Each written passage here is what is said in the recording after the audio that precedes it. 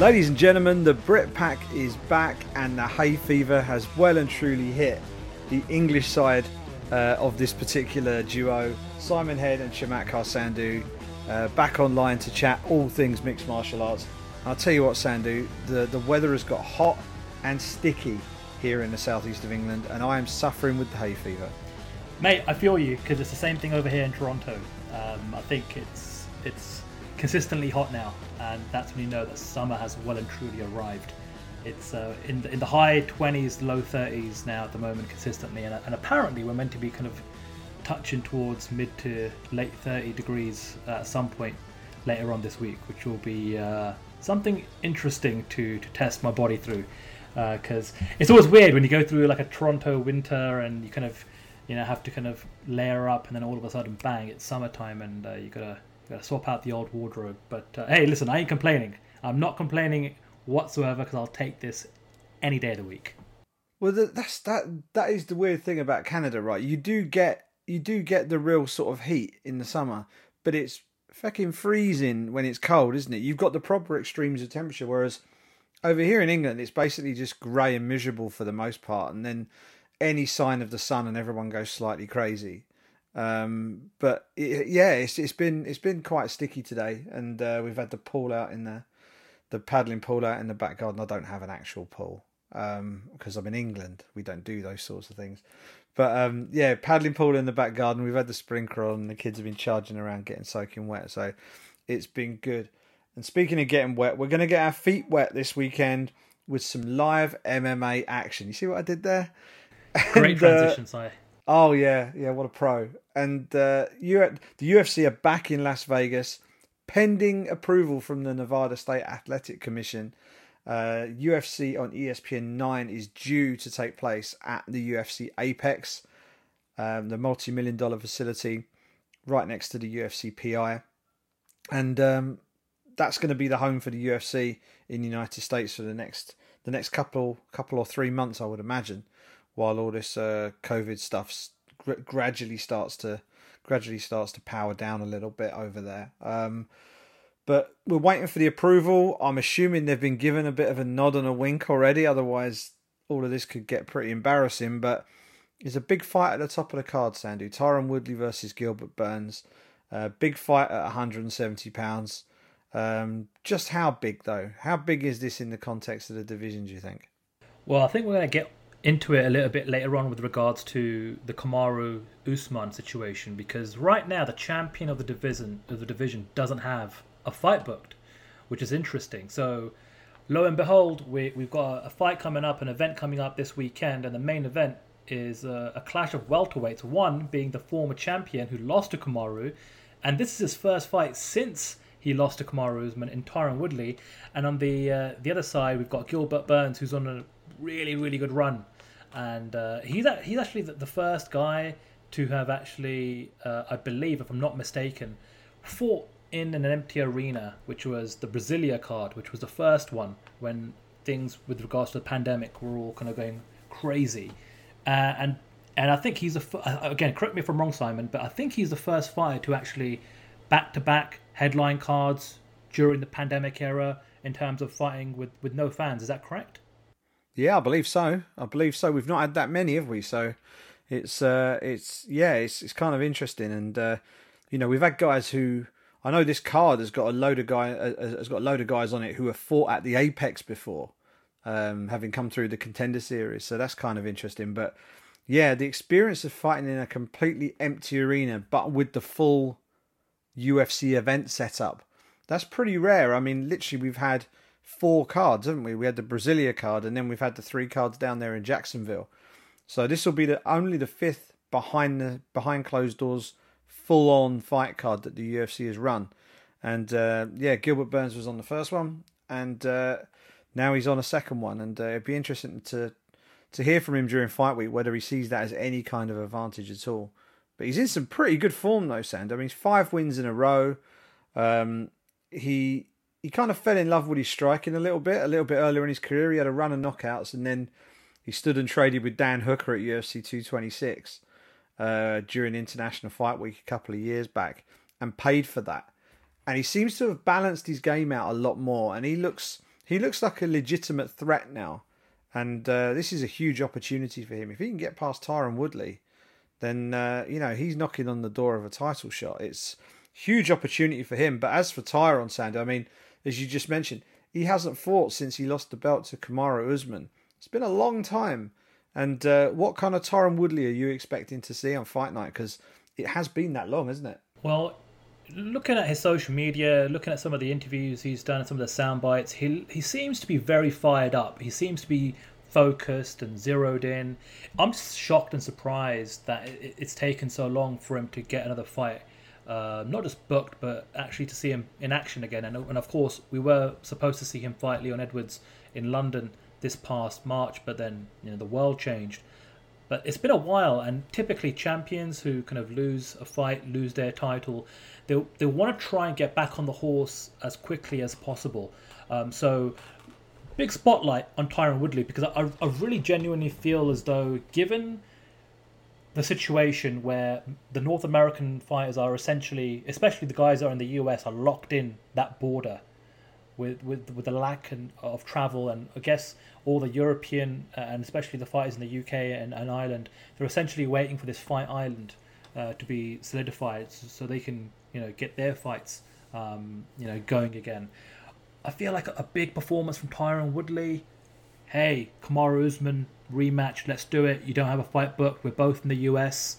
The UFC are looking to book Kamaru as soon as possible. I feel like he can put himself in the conversation. I'm not saying he would deserve it. I'm not saying that it's the fight that I personally would want to see. But I'm just saying, with a big performance and a big win, and he could put himself and insert himself back into the conversation. With regards to Gilbert Burns, though, this is an opportunity to get that signature win. He's got some really great names on his resume. Gunnar Nelson, Damian Maia. There's some names that everybody is very, very much aware of. But to defeat a former champion and one that's been around at the top level, at the elite level, for such a long time, in Tyron Woodley, that is something that will definitely allow you to put yourself in the equation to say, hey, I want the title shot next. And it'll be interesting to see, depending on who wins, what they do with that platform, what they do with post-fight interviews and press conferences and all the rest of it, and then how much pressure they can apply to that situation going on right now with the UFC welterweight champion and a potential opponent. Yeah, they do have a common opponent as well. They have both fought Damian Maia before. Tyron fought him when he was sort of basically at his peak as the UFC welterweight champion, and went all 25 minutes with Damian Maia. And Gilbert Burns fought Damian Maia in Brasilia back in March and finished him in just over 2.5 minutes. So that right there tells you the danger that Gilbert Burns actually brings into this matchup. And I think the biggest enemy for Gilbert Burns this weekend will be impatience. I think if he can keep a hold on his nerves and just go in there and let things flow, he could cause a shock on Saturday night. I'll go on record now. I have picked Tyron Woodley to win in my MMA Junkie staff picks, which are an absolute shambles this season. After saying that I won the title last year, it's all gone a bit Pete Tong so far this year. But I've got Tyron winning this one. But I wouldn't be that surprised if Gilbert did something special on Saturday night, because I think he's got it in him to do it. He's a great character as well. I bumped into him in December last year. He was doing Quintet Ultra. And he was really good fun to talk to back then. And I think he's one of those guys who, much like Leon Edwards and Kamaru Usman, actually, when they were moving their way up that division, he was one of those guys who everybody knew was legit, but nobody really wanted to fight because there's not much of an upside. They don't have a big superstar name and any huge pulling power. So when they actually get to the top, they've really done the hard yards and really have merited their spot. So good for Gilbert Burns that he gets his shot. How do you see this one panning out? Have you got a prediction for this one, Sandu? I don't know how it's going to pan out. I don't see it going the distance, to be honest. I do see a finish because they're both explosive fighters. I'm picking Woodley as well. I'm with you, Simon, on that one. I feel like Burns hasn't had the competition that Woodley has faced in the octagon at that elite level. But I will say, the one thing Burns does have going for him is the fact that he was preparing for a 5-round fight and he did get a really good win recently, and so now that he's got an opportunity here to actually kind of go ahead and try and defeat an elite level fighter in Tyron Woodley, that can absolutely change his career. So I'm not saying that Burns doesn't have a chance. He absolutely does, but I'm picking old, tried and tested fighter in Tyron Woodley, and one that seems to have a lot of have his fire relit, should I say? Yeah, and he's coming into this on the back of 2 training camps, because he would have had a training camp for Leon Edwards, and then he's had an additional training camp for Gilbert Burns. So the Brit Packer are united in selecting Tyron Woodley to get this big main event win. But obviously, you just mentioned earlier about Kamaru Usman and Masvidal, Sandhu.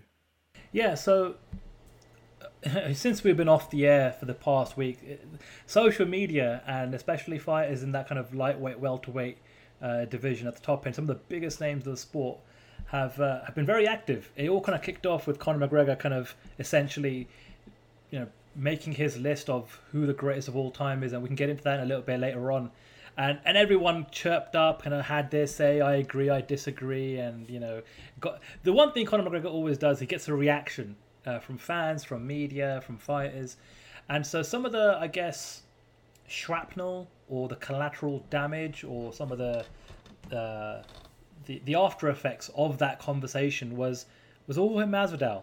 And him and Nate Diaz were kind of chirping up a little bit on Twitter. And essentially it got down to Jorge tweeting out, let's run it back. And that kind of took me by surprise, because I thought all roads were leading towards Kamaru Usman versus Jorge Masvidal. They've got history. They don't like each other. That's very well documented. They had a confrontation at Super Bowl week in February in Miami, Florida, I think it was. And so, and it makes sense. Jorge Masvidal had a fantastic 2019. He's the current one of one BMF champion. He's got lots of history in the welterweight division, and it makes a lot of sense for Kamaru Usman in terms of having a dance partner in Jorge Masvidal, who is a massive star, easily a top 5 draw / star in the UFC right now. But who knows? If you start to kind of read the tea leaves or kind of read between the lines, perhaps, and all we can do at this stage is speculate, but perhaps talks and negotiations behind the scenes to put this fight together have broken down, which has kind of prompted Jorge to kind of almost revisit the Nate Diaz rematch that a lot of folks wanted, given how the first fight ended last November in Madison Square Garden. And so if that's where things are headed with Jorge Masvidal and Nate Diaz, if that's where things are trending, then what does Kamaru Usman do? And then all of a sudden you had Ali Abdelaziz, Kamaru Usman's manager, essentially say, hey, look, if we can't put the Jorge Masvidal fight together, then we will give Conor McGregor, of all people, a title fight opportunity at 170 pounds, which was kind of bizarre and a little bit hilarious, because he's the same guy that said if Conor wanted a rematch with Khabib, he'd have to win 10 fights in a row. And all of a sudden, Kamaru loses, or perhaps it looks as though he's losing the Jorge Masvidal fight. And who do they call, or who do they want to replace Jorge in that title fight? None other than the biggest draw in the sport in Conor McGregor. So that's what went down. That's kind of my 2 cents on the situation in terms of how I'm reading the situation behind the scenes and what potentially is going down. How did you digest all of that, Si? Well, the first takeaway is Jorge Masvidal is a man with options. He may actually have more legitimate fight options than anybody, even more than Conor McGregor potentially. Let's think about this. The Kamaru Usman fight is the natural fight to make, right? The BMF champ taking on the undisputed welterweight champion. So that's fight number 1. You got the Nate Diaz rematch. There's the Conor McGregor fight, which I think is arguably the biggest fight the UFC could book right now. I mean, John Jones, Francis Ngannou would be big. Conor McGregor versus Jorge Masvidal would be insane. And I have a feeling that is a fight that we'll see in the next 18 months.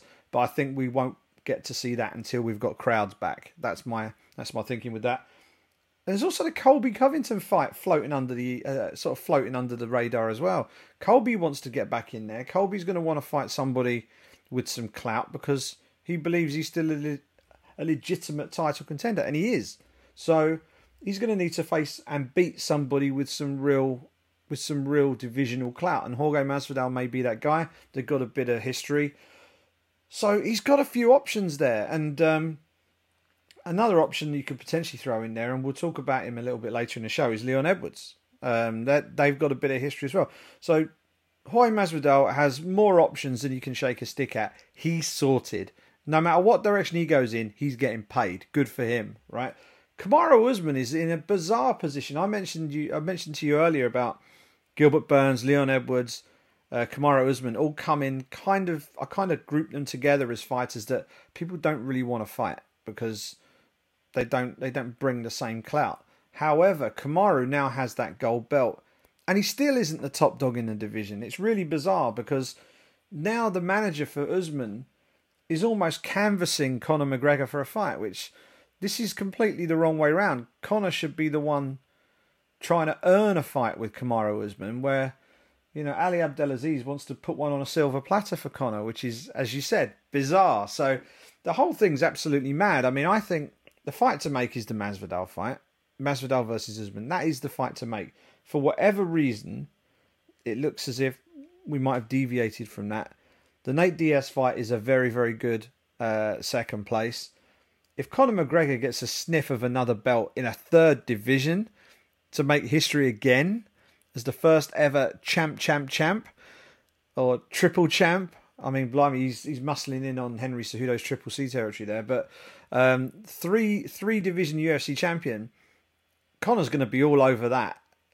So it's fascinating, and it wasn't that long ago that the lightweight division was where all of the intrigue was. But it seems it's now at 170. Conor, of course, can move back to 55 and open up options there as well.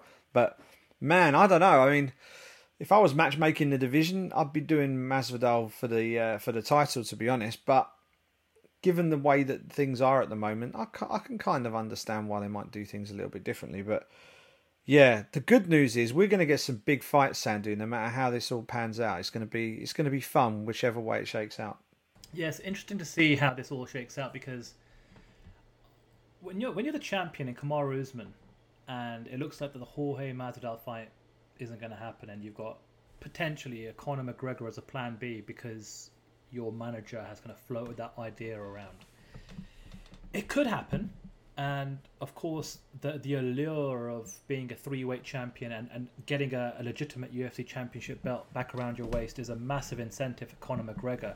But it does kind of put a different spot, or a bigger spotlight, on the overall situation with regards to fighters becoming champions and trying to position themselves into fights where they can make the most money. So who's got the power, right? So Jorge Masvidal has, again, just reading the tea leaves, tried to negotiate a deal with the UFC to get this Kamaru Usman fight to happen. It looks like negotiations have stalled, broken down. They can't get a deal done. So he's now looking at the Nate Diaz fight. So now who's got the power when it comes to a Conor McGregor subbing in for that potential fight?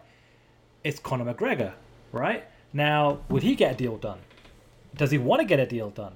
Does he want to give, another one of Ali Abdelaziz's fighters a Conor McGregor payday? Because let's face it, he's the one that's bringing all the attention, all the money, all the pay-per-view draws. So, again, I'm fascinated to see how this all plays out. Because if he says, actually, you know what, I'd rather try and push for that Justin Gaethje interim lightweight title fight instead, because who knows if Khabib will be back anytime soon. He's still got a lot going on with his dad. And if Conor McGregor goes the Justin Gaethje interim title fight route and they get a deal done there, where the hell does that leave Kamaru Usman then? Is Kamaru then looking at the winner of this weekend? Is he looking at Leon Edwards? And all of a sudden, the idea of making a lot more money with some of the biggest draws and stars in the sport go away. And hey, listen, you're still making money, but you're not making Jorge Masvidal money. You're not making Conor McGregor money. So this is the part of the fight game I find the most interesting, and I can't wait to see how things play out. What we are shown on social media versus what actually ends up happening in terms of a deal being made. Because it's crazy to me that we are now in the end of May, Simon, almost the end of May, And typically, the summer months historically are some of the biggest months for the UFC, capped off by International Fight Week. That's always a big pay-per-view weekend. Conor McGregor, as of right now, their biggest star, doesn't have a fight booked. Jorge Masvidal, arguably the top 2, top 3 biggest stars in the sport right now, doesn't have a fight booked. Khabib Nurmagomedov, easily again top 2, top 3 star / draw in the sport, doesn't have a fight booked. You've got Nate Diaz, another massive star, massive draw for the sport, doesn't have a fight booked, right? And we talked about last week how John Jones and the Francis Ngannou fight seems to be kind of stalled at the moment. So it's crazy. It's fascinating how, hey, listen, we're going to get big fights. We're going to get lots of cards. We're going to get lots of, fights to look forward to, don't get me wrong, and title fights as well. But when you're talking about the creme de la creme, the fights and the fighters and the names that your casual fans, the everyday Joes, your brother, your sister, your mum, your dad, your friends down the local pub, the fighters that they know, they're not booked right now, which is interesting to me. So I can't wait to see how this all shakes out. You've just listening to you saying all that just gave me a bit of a crackpot theory. And I say crackpot theory because I'm 99.9% sure this is just complete fabrication in my head. But would it not make, if you're the UFC, would it not make sense to pump the brakes on John Jones versus Francis Ngannou? Would it not make sense to pump the brakes on Jorge Masvidal versus Kamaru Usman? Would it not make sense to pump the brakes on Conor McGregor versus Khabib or Justin Gaethje? Because those are the biggest fights that they can make. If they can hold off on those with the potential, and I don't know. I mean, I'm not a scientist. I'm not an infectious diseases expert here. But it's not out of the realm of possibility that we could see MMA in front of fans before the end of the year.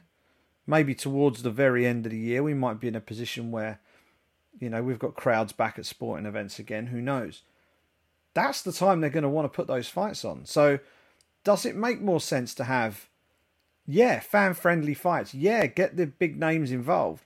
But maybe don't put them in the A-star, the A-plus fights. Put them in the A-minus fights. Put Conor McGregor in there with Kamaru Usman. That's still got a lot of intrigue. That's still got the mystique of a third belt and a storyline for Conor. And it's still a champion defending his belt. Put Masvidal in the rematch with Nate Diaz. A fight that was already outstanding the first time before it was unfortunately stopped between rounds because of the cut that Nate Diaz sustained. It isn't the number one fight you want to see Jorge Masvidal in, probably, unless you're a Diaz camp. You would probably rather see him face Usman or McGregor. But put him in the third option fight, which is still an absolute banger of a fight, and you've still got these other great fights further down the line that you can still call upon. So part of me wonders whether this isn't such a terrible idea, but of course you can't rely on all your big guys winning. Just ask Conor McGregor and Nate Diaz from UFC 196. That threw things into disarray. So it's interesting. There's a whole load of ways this could go. The one thing we are going to get are some big fights. And the other thing that sprung to mind when you were talking was the leverage that Conor has. And the fact that Ali is sort of almost offering up the chance to fight for a belt. It's really interesting because you got Conor, who's got all the box office draw, and you got Ali, who manages all 3 of the belts that Conor wants, right? So he manages Justin Gaethje, he's got the interim lightweight belt. He's got Khabib, obviously, who holds the undisputed lightweight belt. And he's got Kamaru Usman, who holds the welterweight belt. Whichever way McGregor turns, if he wants a legit gold UFC belt, he's got to face one of Ali's guys. So I find that very interesting and a fascinating dynamic as well. So it's going to be interesting to see who sits where and who fights who and what happens after those fights, because things could be completely different by the time this is all gone. I mean, McGregor could face Usman and get absolutely battered, or we could be looking at a triple champion. So, it's going to be really interesting to see how all of this pans out. But the name we need to talk about now, Sandu, is a name that really needs to be in and amongst all of these names we've just talked about, and that's Leon Edwards. Leon Edwards is the guy who's been he's the guy who's going to be sitting at home looking at these fights this weekend. And he's probably going to be more than a little bit peed off because that Tyron Woodley fight was his fight. He was supposed to be facing him in March at the O2 Arena in London. And that was the event where the UFC were forced to sort of draw their line and sort of pull back from hosting events overseas. So he's now stuck in the UK effectively with nowhere to go and no one to fight. In the meantime, everybody else is moving on without him. The guy who wants to fight, the guy he ultimately wants to fight for the belt, he doesn't have an opponent, but he's actively chasing someone who isn't really in the division. We've got Masvidal, who is a rival of his, who looks like he's going to be facing Nate Diaz, and you've got Tyron, who's obviously facing Gilbert Burns now. So I don't know how you're feeling if you're Leon Edwards right now, other than decidedly pissed off, to be honest. He must be the unluckiest man in MMA right now. But I mean, what do you do if you're him next, Sandor? I mean, it looks to me like his options are pretty slim. He's probably hanging on waiting for Fight Island right now. But I mean, let's say they open up Fight Island and say, right, okay, middle of June, we're in business. International fighters are back in play. Leon's going to be banging the door down asking for a fight, but who should he be fighting? Yeah, I'm not sure, to be honest. That's the short and long of it, because everyone he should be fighting is based in the States. He should be fighting Tyron Woodley. He should be fighting Kamaru Usman. They're both in the States, right? So unless the travel restrictions for athletes and sports figures can be waived and they can get Leon Edwards to fly over to the US, it's going to be tough. It's going to be tough, and it looks like some of the rumors and reports are that Fight Island's going to be in Dubai, Yas Island, not confirmed whatsoever, but that's the latest rumor that's circulating, and it makes a lot of sense because that's a part of the world that the UFC has relationships with the government, and they could easily get European, UK, Irish, and Russian fighters to over there very, very easily. So I'm not sure, because he is the one guy that I feel for more than anything else. He's riding this incredible 8-fight win streak, the last 3 of which are against Donald Cerrone, Gunnar Nelson, Rafael dos Anjos. Doesn't get better than that. And the last guy that he actually lost to was Kamaru Usman, way back in 2015, and that was by decision. And in fact, Leon Edwards has never been finished, and he's never been knocked out. He's never been submitted in the cage. So you've got a guy who's in his prime, riding an incredible win streak, and for anyone that likes to, clutch onto meritocracy and rankings and, the legitimacy of a win streak leading to fantastic opportunities, i.e., title fights. Here's your case study right here in Leon Edwards. It's kind of reminding me a little bit of the whole Tony Ferguson situation, because Tony Ferguson rode this incredible win streak and was just so unlucky to have never fought for the legitimate undisputed lightweight title. I really hope that Leon Edwards doesn't end up being another case of that. And who knows, because this weekend, look, in a perfect world, if Tyron Woodley wins, you just rebook the Leon Edwards fight, in my opinion, because then you've got Tyron Woodley who's come back from the title fight loss, and he's back on the horse, and he's got another win under his belt, and that makes the Leon Edwards fight all that much more important. And you can legitimately say, right, that's going to be a legitimate number 1 contender fight right there you go, done, right? But I just feel as though where Tyron Woodley's trajectory is going to be headed, if he wins, is going to be, right, hey, I lost to Kamaru Usman, I never got a rematch, I've won a fight, I want my rematch now, and I want to get another opportunity there. But I'm not sure who Leon Edwards fights, because anyone below him in the rankings is just, it's Leon Edwards that's putting up all the risk, isn't it? Yeah, it's madness. I mean, I'm assuming, and we know what that can usually do, but I'm assuming that Fight Island will be accessible to anybody. So I don't necessarily think that American athletes won't be able to get there. But so if they can't, then I don't know who the hell Leon Edwards is going to fight, because let's run down this. I've pulled up the UFC's official 170 pound rankings here, right? Obviously the champion we know is Kamaru Usman. Tyron Woodley's ranked number 1. He's fighting Gilbert Burns this weekend. He's number 6. So they're both off the table. Colby's at number 2 and available. But can they get him and Leon to the same location? We don't know. Jorge Masvidal looks like he's going to be facing Nate Diaz. So he's probably off the table. Then you've got Leon at 4. Then after that, he's fighting people below him. Stephen Wonderboy Thompson is the next guy. That's potentially a fight they might be looking at. Because once you go below that, you've got Gilbert Burns, as we just said, he's fighting this weekend. Damian Maia is borderline retired at this point. Michael Chiesa's down there at 8. Rafael Dos Anjos has already been beaten by Leon. Nate Diaz isn't going to fight Leon Edwards. Jeff Neal is a fight that Leon Edwards should not touch with a barge pole because Jeff Neal does nothing for Leon Edwards and he's dangerous. You got Robbie Lawler, former champ, ranked 12th. No point facing him. Vicente Luque, he's already beaten. And then you got McGregor, who he's not going to fight, and Anthony Pettis, who he's not going to fight. So there really are very few options left on the table for him. I think if it's not Colby and it's not Wonderboy, then I think Leon needs to just be sitting tight. Because I think they are literally... Well, Usman is technically available. Who knows? Maybe he does get his title shot after all. I don't know. I mean, that would be a sweet moment for him to get it. Leon Edwards against Kamaru Usman on Fight Island for the belt. Potentially that could be done, but I suspect that won't be, because that's probably why Ali is pushing for Conor, right? Because Leon might have been offered, and he's probably saying, "No, we don't want Leon. We want more money than this. We want the McGregor fight." But yeah, I mean, Leon is in an absolutely horrible situation. He's earned his spot. He deserves his shot at the minimum someone ranked in the top 2 or 3.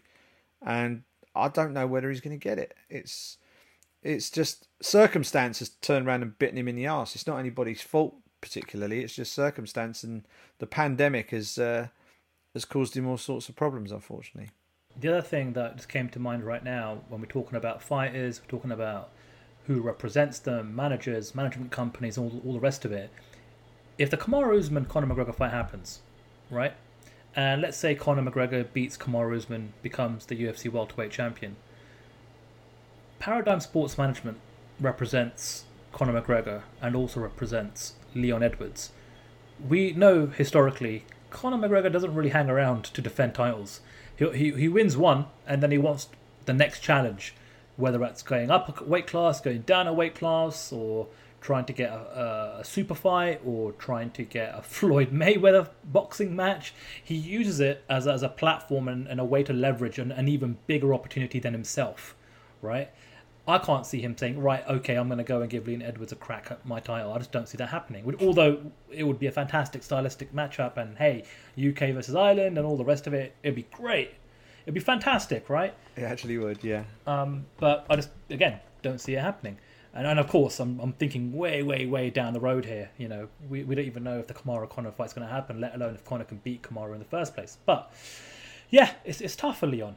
And, you know, I think he's been sort of, you know, okay and respectful on social media by, at the same time, just trying to stay relevant in terms of saying, hey, Tyron Woodley's been running away from me, all the rest of it. It's just a very, very tough situation where you've got this great body of work, you've got a fantastic win streak, but based upon this global pandemic, based upon border control and travel restrictions, and I don't even know if Americans can fly over to the UAE. And again, then this is all speculation and rumor. We have no idea. And I believe if this UFC Fight Island is going to be somewhere in the UAE, they'd want to probably keep that just for your European, Russian and European and UK fighters, because right now all of those guys and girls don't have any fights booked, and they're all kind of just, you know, waiting, and they want to get paid and all the rest of it. So it'll be interesting to see what happens. It's just a very, very, very unfortunate situation. And again, it kind of goes back to this weekend. Let's see what the result is this weekend. And if I'm Leon Edwards and I'm his management company and I'm in his clique, I'm going to be very vocal on social media this weekend, especially on the fallout. I'd be booking interviews with all the major outlets come Sunday and Monday, just to make sure no one forgets his name based upon what the fallout from this weekend's main event is. Yeah, no, totally agree with that. I mean, I think the best he can get out of this is to be the name that everybody's talking about as the next fight.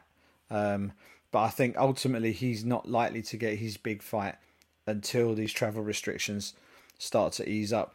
It seems like we're talking about a very small group of fighters on this show, and all of their futures seem to be somewhat linked to each other.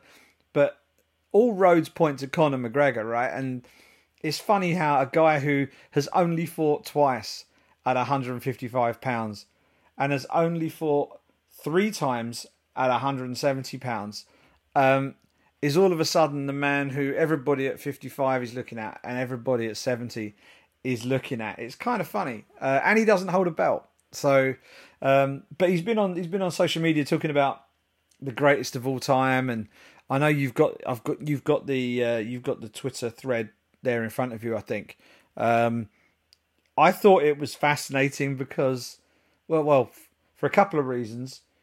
First off, the way he broke it down, which I completely disagreed with, but there was logic to it.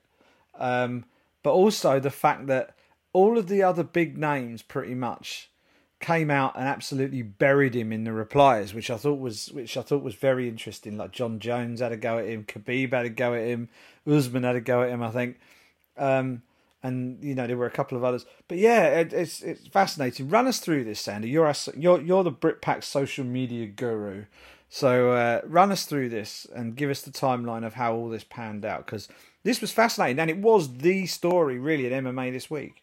Yeah, I have to say, there was no UFC events this weekend. There's no MMA action.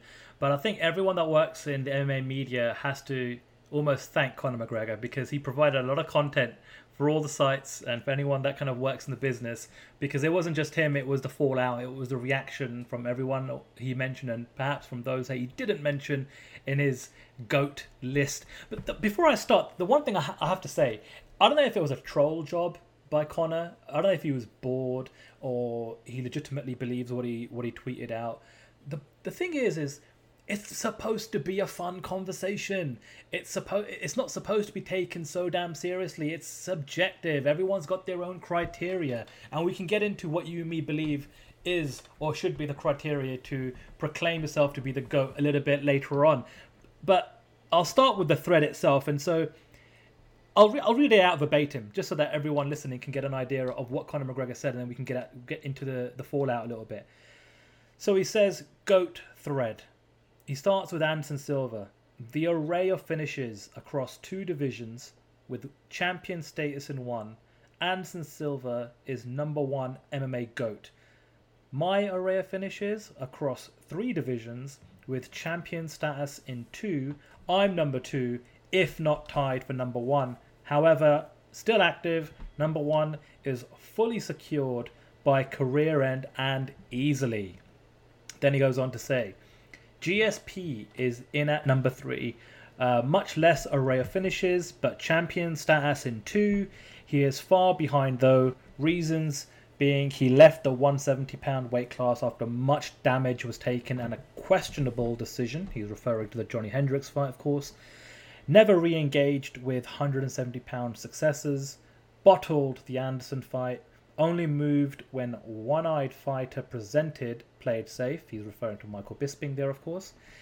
John Jones is number 4, maybe tied for number 3. More array of finishes than number 3, but still active, but champion status in just 1 weight class. Reasons are multiple lackluster decisions and performances and questionable decision wins, attempting to play safe, heavyweight entry and avoiding its champion. And then he goes on to say he didn't mention any PED results on multiple entrants, even though that makes him the clear current number 1 MMA GOAT, along with still being active. Although it shames as well as puts all runs finishes into complete doubt. I've snored multiple juice heads. A true GOAT must do all. So Conor McGregor there, he's listing a few bits of criteria in terms of how he put his personal GOAT list together. 1 being champion status, and second being champion in multiple weight classes. He puts a big deal on the fact if you've knocked out or if you've finished your opponents, and of course, for him being or having PED or drug use infractions on your record is a strike against you. So I thought it was interesting. I thought it was fascinating. I took a poll out and I asked the fans who they thought, based upon Conor McGregor's top four, Anderson Silva, George St. Pierre, John Jones, and himself, Conor McGregor, who they thought the GOAT was on his list. And a whopping 40% chose George St. Pierre, which is my GOAT as well, as things currently stand. But that's what happened, Si. And then there was all the fallout. Everyone started to chirp up. You had John Jones, Jorge Masvidal, Nate Diaz, Khabib Nurmagomedov. Michael Bisping gave a response yesterday to that one-eyed fighter remark. And, again, I think it was fun, and I can almost imagine Conor McGregor just giggling to himself when all these fighters started to kind of chirp up and respond to him. And I'm sure he saw his feed, which has a lot of MMA media members and journalists and fans of the community all debating, hey, what do you think of this list? I disagree, I agree, and all the rest of it. It was for me, it was fun. I don't take it that seriously. Nobody should be taking the conversation of pound for pound number one or the greatest of all time that seriously. It's supposed to be fun. It's supposed to be subjective, and also everybody has their own criteria. Yeah, criteria is the key here, and this is the thing. You said it at the start. This is a conversation. This is a debate. If there was a definitive definition of what determine the greatest of all time, we wouldn't be having this conversation. There would just be a list, and it would be categorized, and it would be done with statistics, and there would be no argument. It'd be right, boom, there's your number one. There is no argument, right? But this is fight sports. Fight sports don't work that way. The sport has evolved so much over the years, so that a fighter who competed in UFC 1 compared to a fighter that competed at UFC 201, they are miles apart in terms of their ability at their peak as a fighter. But that doesn't mean that the guy, like Royce Gracie, for example, or anybody else from UFC 1, couldn't have evolved into a better fighter in the modern era. So it's apples and oranges. It's really hard to compare. If I was looking to define or look at the criteria that go into defining the greatest fighter of all time, I've got 5 criteria here, and there's probably more, but just as you were talking, I noted them down. And they're in no particular order, but they're all very, very important. Longevity is the first one. I don't think you can be the greatest of all time if you're a flash in the pan. I think you've got to sustained success is absolutely vital. Champion status, absolutely 100%. You've got to be the best of your time, of your weight class. I think if you're not the best of that, you can't be the best of all time. Multiple weight classes is a very interesting one. Yeah, if you can take your skills and put them across different weight classes and be a champion, then absolutely that's going to bump your stock even higher. This is the one that was noticeably absent from Conor's assessment, and for very good reason. Title defenses. Winning belts is a massive achievement, and very few people get to do it. But even fewer get to defend those belts. And if you're looking at champs, there aren't many of those knocking around. But there are even fewer champs who defended their belts as well. So I think that plays into it on top of everything else. And then if you want to put an extra, a very sort of subjective criteria in there, the style of fighter. Someone like George St. Pierre, absolutely dominant,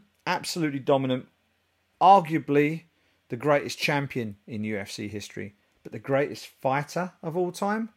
Some might argue perhaps not, because he was very much a game manager. He was a game plan fighter.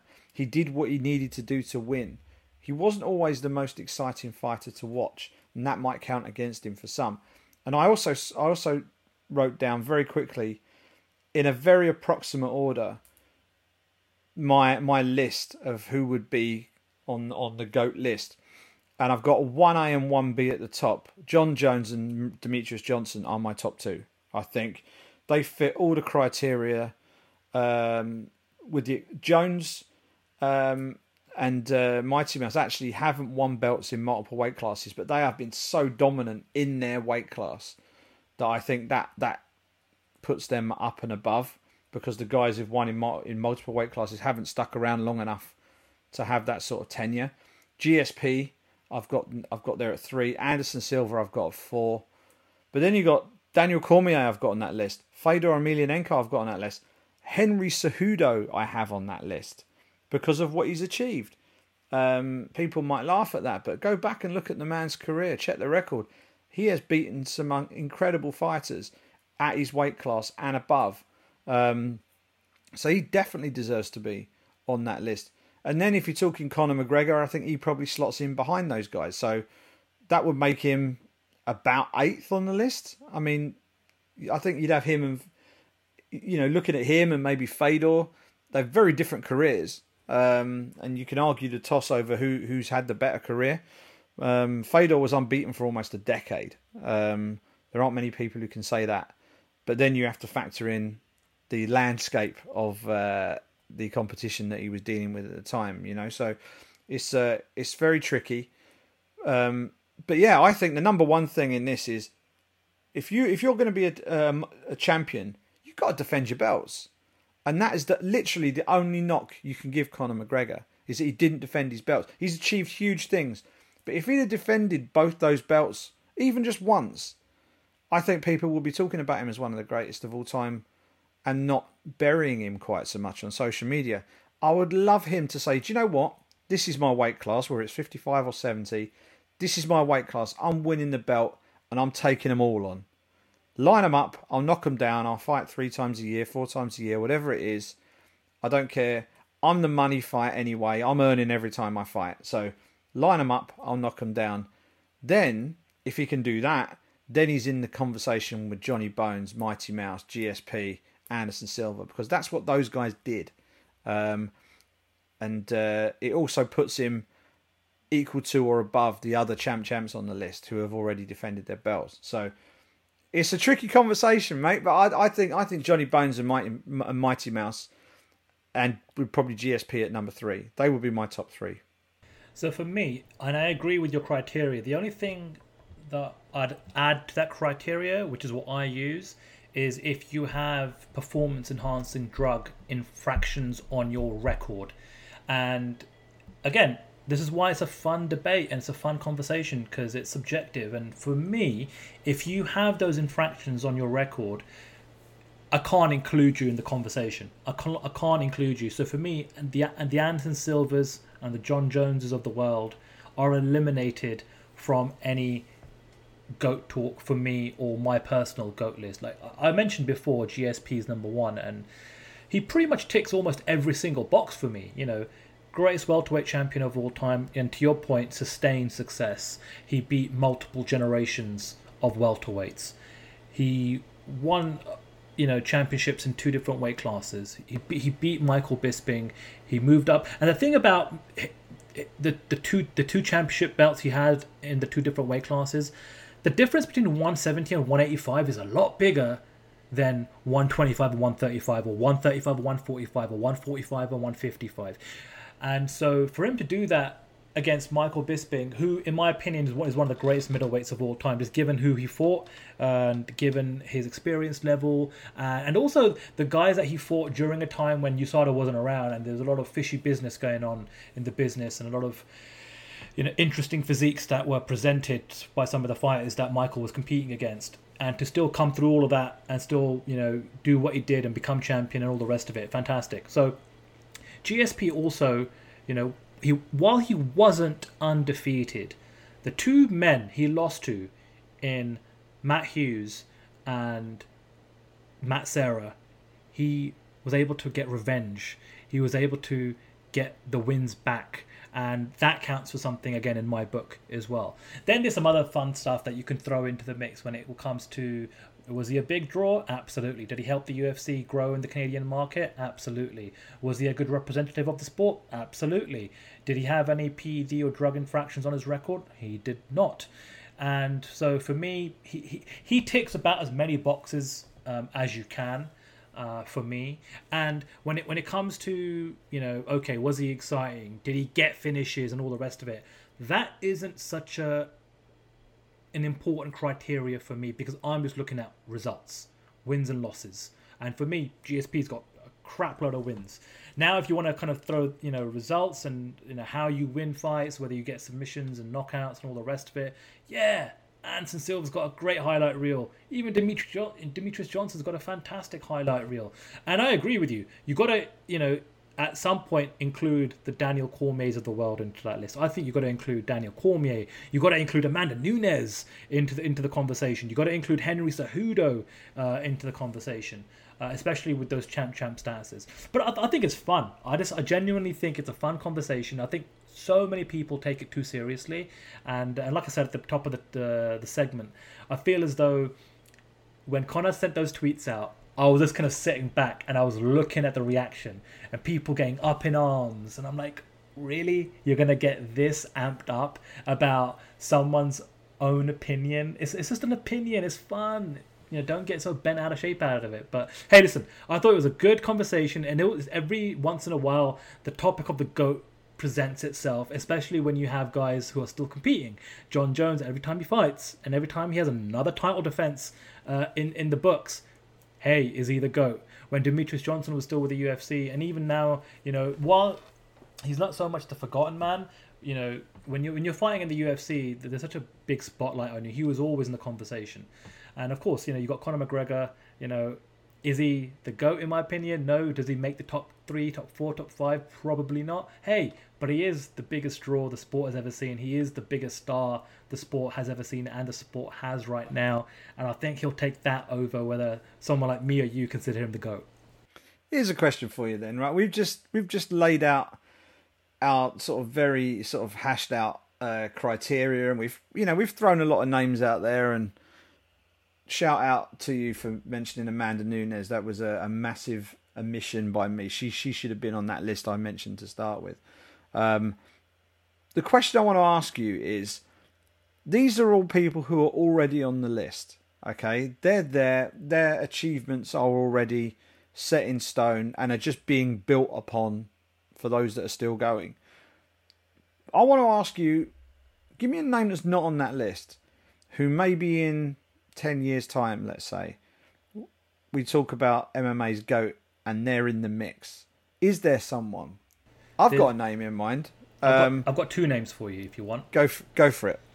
It's Khabib and it's Israel. I think Israel Adesanya, and in fact, you could even make a good case for Khabib right now. The guy's undefeated. The one thing he's got that none of the other fighters have right now, and listen, the John Jones, Matt Habel situation, again, for me, he doesn't even enter the conversation because he has a PED infraction. But putting him aside, Khabib's the only one that can, on that list, that is undefeated. All the other champs, Daniel Cormier, he's got losses on his record. You've got Amanda Nunes, losses on the record. Henry Cejudo, losses on the record. Conor McGregor, loss on the record.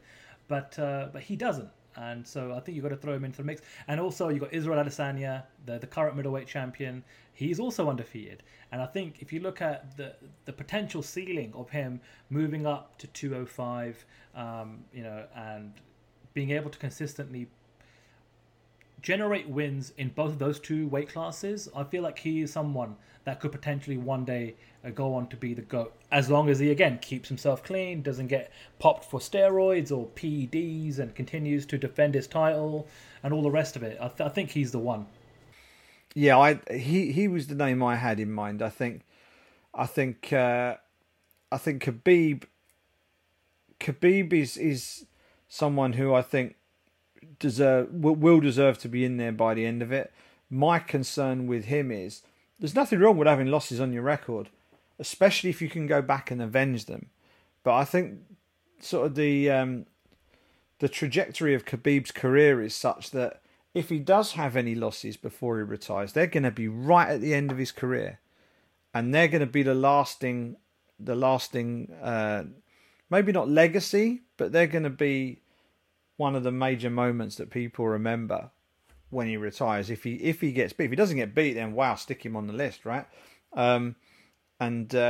But let's say, what's he 28-0 now? Let's say he gets to 30-0, and then or 29-0, and then he fights Conor again, and Conor beats him. That one loss, I think, will be enough in a lot of people's minds to completely rule him out, which would be grossly unfair, I think. But I just think that, as opposed to if that loss had come on his UFC debut, or if that loss had come in the first fight against Conor, and then he goes back and avenges it against Conor, and then goes on another winning streak. So I think it's really interesting. The great thing I like about this conversation is there are no wrong answers. You know, it's what you think. But in terms of who I think will be on that list in the future, I think Israel Adesanya as well. I think he's the guy. He's the guy who I think he's got everything there. He's got the swag. He's got the fighting style. That's the other thing, the fighting style thing that I mentioned. Israel Adesanya is one of the most fascinating guys to watch. He's a technician. He's spectacular. And he's like watching someone playing a video game with all the cheat codes. His control of range and space is unlike almost anybody I've seen, maybe other than Anderson Silva. And I think only age caught up with Anderson Silva in the end. So I think we could be talking about him in the same sort of vein as Anderson Silva, hopefully without the controversy in maybe a decade or so's time. And if we are, then boy, we've got some big fights from him in the not too distant future. And he's another guy who can't fight right now, by the way. Without going too far into previous topics, he's another one, superstar fighter, but he's down there in New Zealand at City Kickboxing. He's stuck. So he's probably a shoe-in for Fight Island. So, yeah, I mean, who knows? Maybe they'll bump Leon Edwards up to middleweight, and the pair of them could throw down on Fight Island. I don't know.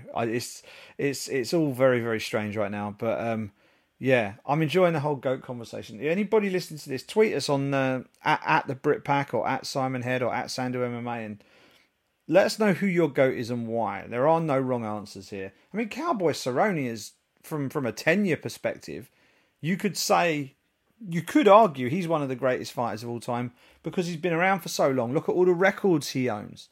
Of course, the one thing he hasn't owned in his career is a UFC championship belt. So, but he's got to go down as a legend of the sport as well. There's so many great conversations to have around the old MMA GOAT situation. But that pretty much ties us up this week, Sandu.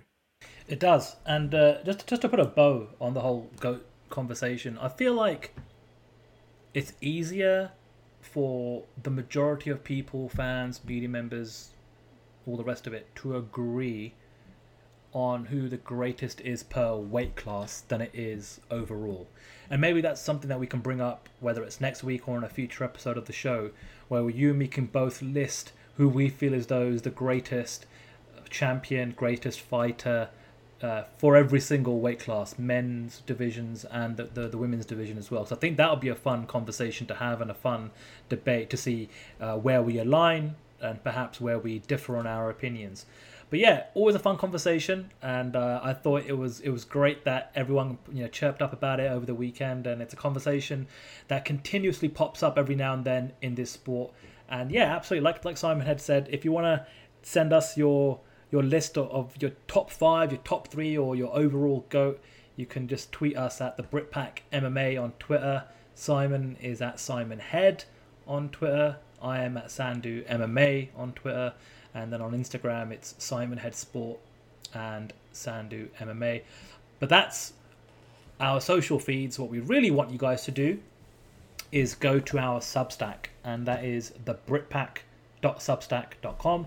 As we mentioned in previous episodes, what we want you guys to do is really subscribe to our Substack, get involved in the community. That's where we want to really drive all the traffic of the show, and sooner or later, once we've got a good number of you there, we're going to start to open up the forum and start to populate it with questions and get you more involved in the show, both online and offline. And for those of you listening on Apple Podcasts, if you wouldn't mind taking about 30 seconds out of your schedule, and I'm sure you can find 30 seconds while you're in lockdown mode or in quarantine mode during this pandemic, leave us a review and give us a good old-fashioned 5-star rating, because that's exactly what helps us get amplified on the Apple Podcast algorithm. Absolutely, and it's been great. The response we've had so far, and it's been great to get this thing up and running again. And now we've got live fights again. It's going to make all the difference. And hopefully now, assuming everything goes well this week with the Nevada State Athletic Commission, who meet tomorrow, I think, to rubber stamp all this, then that should leave the door open for almost weekly shows. The thing about all this, guys, is the UFC, I think, are contracted for something like 46 or 48 events in 2020. So in order to get all their money, they're going to have to stack the deck for the rest of the year in terms of the number of events. We're going to see more midweek shows. We're not going to see too many gap weeks between here and the end of the year. So strap yourselves in. Make sure the fridge is permanently stocked with your cold beverage of choice, because you're going to get through a few on fight nights over the course of the rest of this year. Looking forward to the fights this weekend. So live on BT Sport here in the UK. TSN in Canada, Sandu? TSN is your home for the UFC in Canada, absolutely. And ESPN, of course, stateside. Hit us up on Twitter. You've got any questions for the show, we will drop those in next week. But until next time, thanks for listening. Enjoy the fights, and we'll speak to you next week.